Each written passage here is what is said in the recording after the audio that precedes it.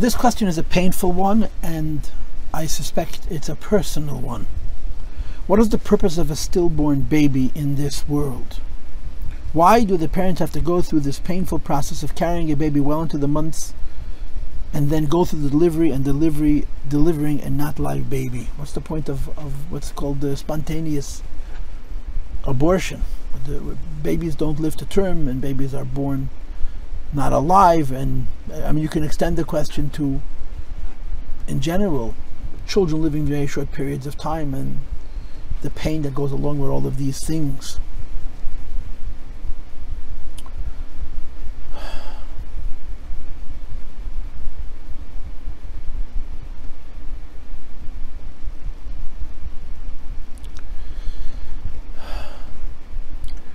The short answer to this question is, I don't know. I really don't know. The more involved answer to this question is that having an answer will probably not alleviate pain. It's the old story with the cup kasha and the heart's kasha and the cup teretz. When the heart asks a question and the mind tries to answer it, it's like talking two different languages. These kinds of questions come from pain. The mind doesn't have the tools to deal with pain. The mind has the tools to deal with rationality, with things that are reasonable. And even when the mind understands pain, it understands pain in theory. And the reality of pain is so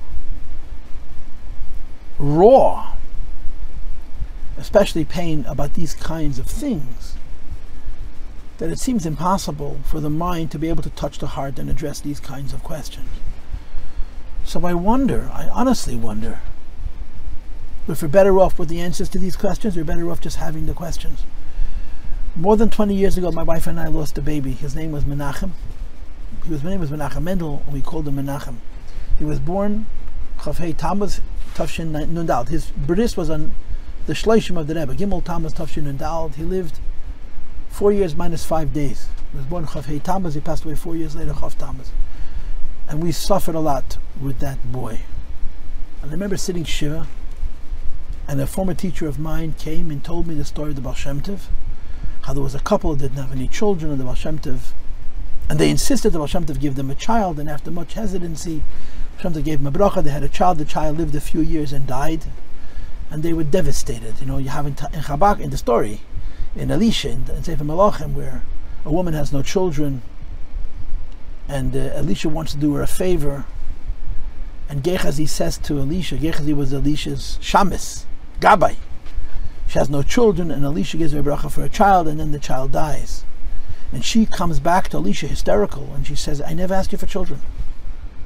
You offered me children, and now the child has died, and now it's even worse than if I would not have had children. Of course, the end of that story is that Elisha's Mechayim Mesim, he brings him back from the dead, but Elishas don't grow on trees. Elishas are very rare. And the story of Tchias HaMesim is very rare, but it's a story in the Navi. So they come to the Baal Shem Tov, this couple, they say, why did you do this to us?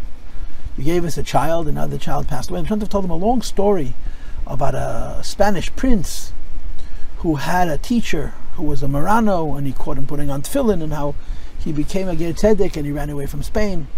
And when he passed away and he came Lamaila, his neshama was incredibly pure and beautiful, except for the fact that 2 years he had been nursed by a non-Jewish mother, and it was determined min hashamayim that he should come back into this world and suckle from a Jewish mother for 2 years. And the Baal Shem Tov explained to this couple that they had this chus to look after this incredible neshama for the 2 years that it had to live on this earth, so it could be nursed.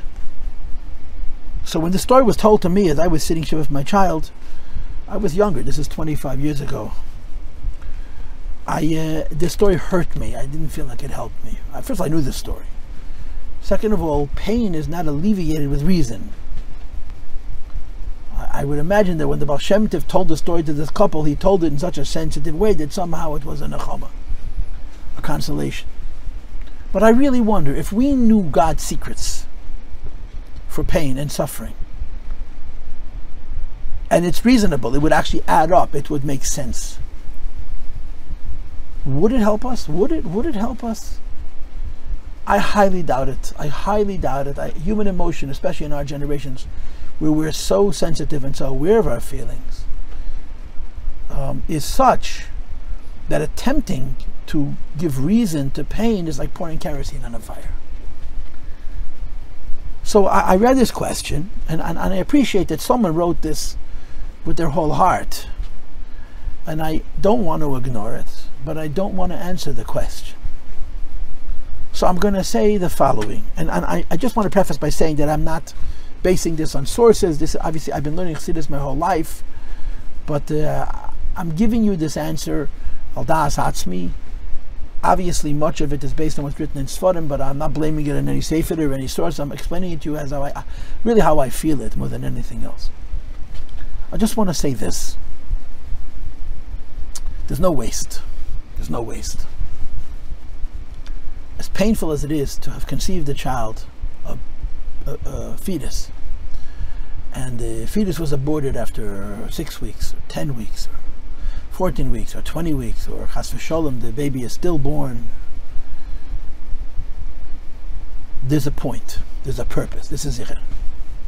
It's not just a waste, not just a failure. And I think that's important for people to understand. It doesn't make it easier to live and deal with it, but it does give a perspective. Every single living thing has a soul, has a neshama.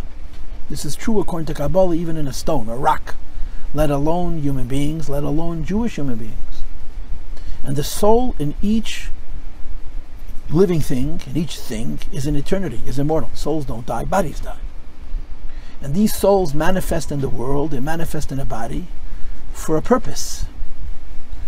There is the ordinary route and process of how a soul is supposed to live, that you're supposed to live a certain number of years, and you're supposed to grow up, and you're supposed to marry, and you're supposed to have children, and you're supposed to raise them, you're supposed to marry them off, and so on.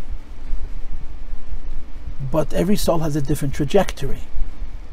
And if a person was, I don't know what word to use, blessed by God, challenged by God, where they were given a neshama that has a different trajectory, where the soul needs 1 month, either 1 month of life or even 1 month of gestation. And the Eibishter chose to put this neshama into the fetus, which he implanted in this particular couple, this particular woman. This couple, this woman, is helping this neshama achieve its end, even though as a mother and as a human being, it doesn't serve us at all. It doesn't seem to serve the child at all. I think it's important to appreciate that when a neshama lives one day on this earth in whatever condition, the Hashem has a reason, has a purpose, and for that soul it's good. There's an answer from the Rebbe which is quite famous. It's published now in the Sfarim Menachem Tzion, where a woman lost a child before Bas Mitzvah, and her husband wrote to the Rebbe and said the Rebbe has to explain to her the significance of this death, because his wife is literally falling to pieces. And the Rebbe didn't want to. He avoided answering. And after the husband insisted, and he was a doctor, the Rebbe wrote a note with suggestions of possible explanations. And part of what he wrote is what I'm saying here, the idea of Gilgal. That if a neshama in our generations doesn't live a full life, it's not a mistake, and it's not an accident, and it's not a failure. This is how much time they were given. Because most of the souls in our generation are finishing up tasks from earlier generations. And the Rebbe wrote, we can never know how great a soul has been given to us to conceive and to deliver and to nurse and to suckle and to raise for whatever number of years that neshama needs to complete its purpose. And the Rebbe wrote to this woman that they did everything to make her life so meaningful and so full of love and so full of peace, and they helped this neshama complete its purpose. And the Rebbe said their love for their child should be their consolation when this child's neshama completed its purpose. So in short and in repetition, what I'm saying is every time a baby is conceived, there's life there, and there's a point. And life has trillions of forms, trillions of circumstances, trillions of conditions, and each one has a trajectory, and each one fulfills its purpose, designed by the Yebishter, by God Almighty. And sometimes it's 100 years, and sometimes it's a different amount of time, and we take the opportunities Hashem puts in front of us, and we do the best we can with the opportunity that the Yebishter gives us.